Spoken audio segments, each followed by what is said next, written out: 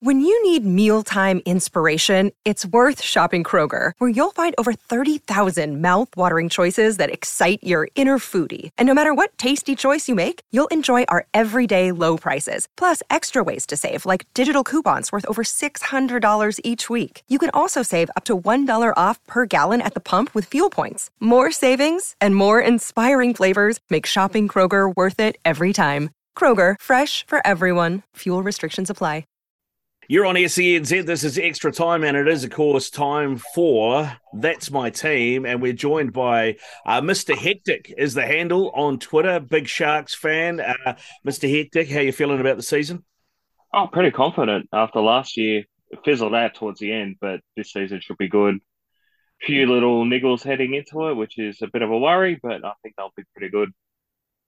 How impressed were you with Craig Fitzgibbons' first year? Oh, definitely way better than I expected him to be. I had us last season finishing anywhere from 9 to 12. So to go as high as we did, despite the ending, was really good.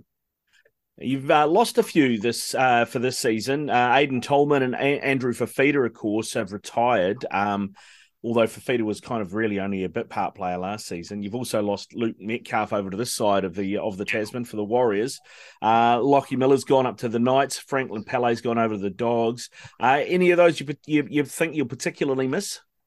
I think it's more going to be a depth issue. So losing those players, we haven't recruited too many. Oregon Kafusi's come in. There's not much in the front row that has actually come in. There's a couple in our reserves that'll probably come in with injuries, but in terms of actual depth, that's probably the biggest worry, I think. How, as a Sharks fan, how upset were you to see Luke Metcalf go?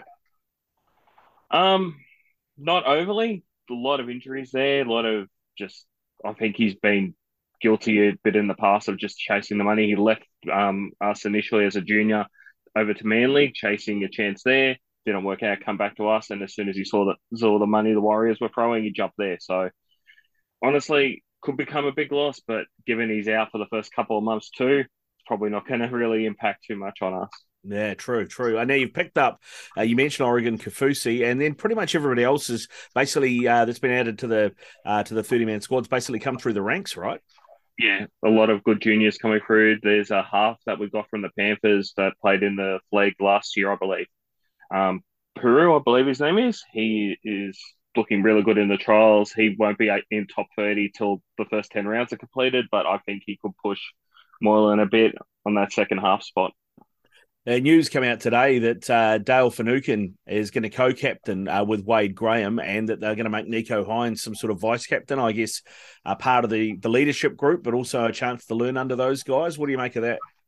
I think it's a good move. Dale's very experienced. Wade's probably not going to get as much time this season. Moving forward, it's probably going to be his last season with the Sharks, so it's probably a good move. I personally would have liked Nico to just take it over now, but I think that'll happen very shortly. If you could get any player from Sharks history and parachute them into this team this year in their peak form, looking at maybe where you feel like you need some strength, who would it be? Easiest question anyone will ever ask me. David Peachey straight into that side in his prime. I think he would just be so dominant in this era with a little bit more spacing and a lot more of the playmaking and passing ability that's needed from a fullback. I think he would just be so good in this team, this current team especially. Yeah, wow, that's a great answer. It's not one I thought. When I had that in my mind, I went, he's either going to go ET or he's going to go Andrew Fafita from about 6 years ago. Oh, definitely. They would be great in the team, but I still think the weakness in our team, despite how good Will Kennedy has gone, is that playmaking from the back. It's not as crisp as I'd like it, but, you throw in David Peachey into that side, they would be instant contenders. Given we've talked about who you'd parachute in, what about who you chuck in the back seat and drive to Manly or St. George or somewhere else? Is there a player that you'd like to see the back of out of the Sharkies? Not really in this current lineup. I think we're pretty good across the park in terms of playing ability, likability of the actual players. Generally, I think we're pretty good. I do expect a bit more from Blake Brayley. Just throwing that name out there, he just expect a bit more attacking wise, like running the ball and stuff like that.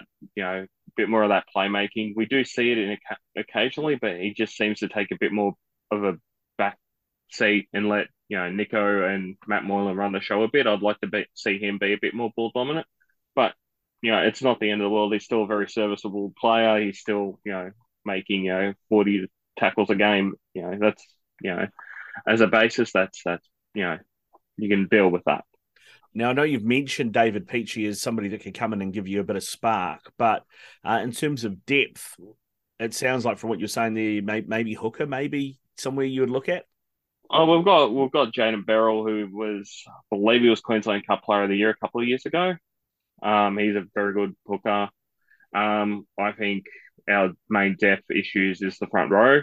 We've currently lost Royce Hunt to a mysterious elbow injury when we haven't seen anything on how long he's out for. So that's a bit of a loss at the start of the season. But, if we strike another two, props going down, we're in a lot of danger. When did you start following the Sharkies? Late 80s. I just randomly decided that as a 4-year-old and paid for it ever since, and it finally came through in 2016. Fantastic, man. So you got a bit of history there. And I know once again you've mentioned David Peachey, so he's obviously up there. But your top 3 Sharkies of all time, who are they? Top 3 all time be Paul Gallen. Mm-hmm. First premiership captain has to be there.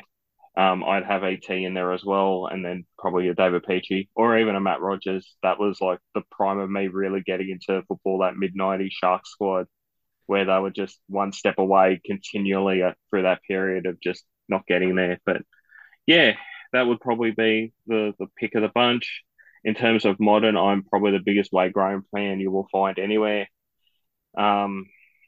But yeah, the last couple of years haven't been great. I know he struggled with injuries and all of that and concussion. So hopefully he finishes off this season well. And then, I expect to see him in our coaching ranks very soon. Okay, interesting. And you've done pretty well out of the Storm, haven't you? With Nico and Finucane of late. You got your eyes on anybody else out of Melbourne? No one really out of Melbourne. I think they're going to start a little bit of a decline. They banked on the wrong fullback. They banked on Pappenhausen, and straight away the knee injuries. He's not going to come back the same player that. If they banked on Nico as the fullback, I think they'd still be a serious contender. But it's Melbourne; they'll probably be a contender no matter what. Just down to bellyache. Yeah, just as soon as if he leaves, that'll be the end of them. I think they'll have a pretty quick decline, and then probably be about the usual decline of about 5 or 6 seasons, and then they'll be back in and be back dominating again. Yeah. In terms of if there's one team every season that you want to make sure you beat, doesn't matter where you finish in the table, you just have to beat them. Who is it? Oh, it's the Dragons every day of the week. Just showing little brother who is the real boss. And the Shire, you reckon the Dragons have got the spoon this year? I think personally Dolphins. I just don't see enough in that current squad. I know with the couple of signings this week I think there's a bit of an improvement there, but it'll be a couple of years away before they're playing, even contending for finals. I think the Dragons will be right down there. I know the runnings of that club pretty well. I've had people involved in them, and it's a mess. So if I was a Dragons fan, I'd be seriously concerned with what they're going to see this season.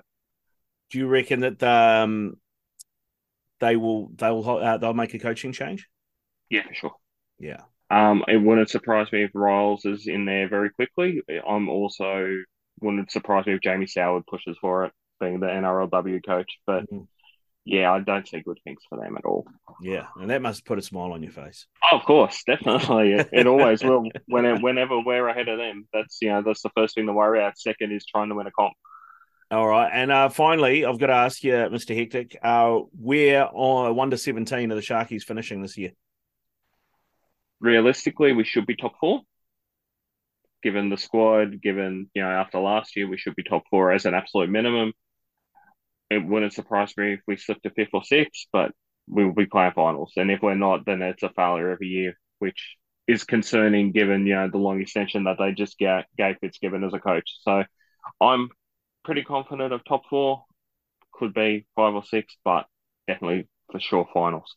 Definitely finals. All right, good stuff, mate. Hey, listen, thanks for giving us some time. We'll let you get back to it, mate. Enjoy the 2023 season, eh? Will do. Thank you.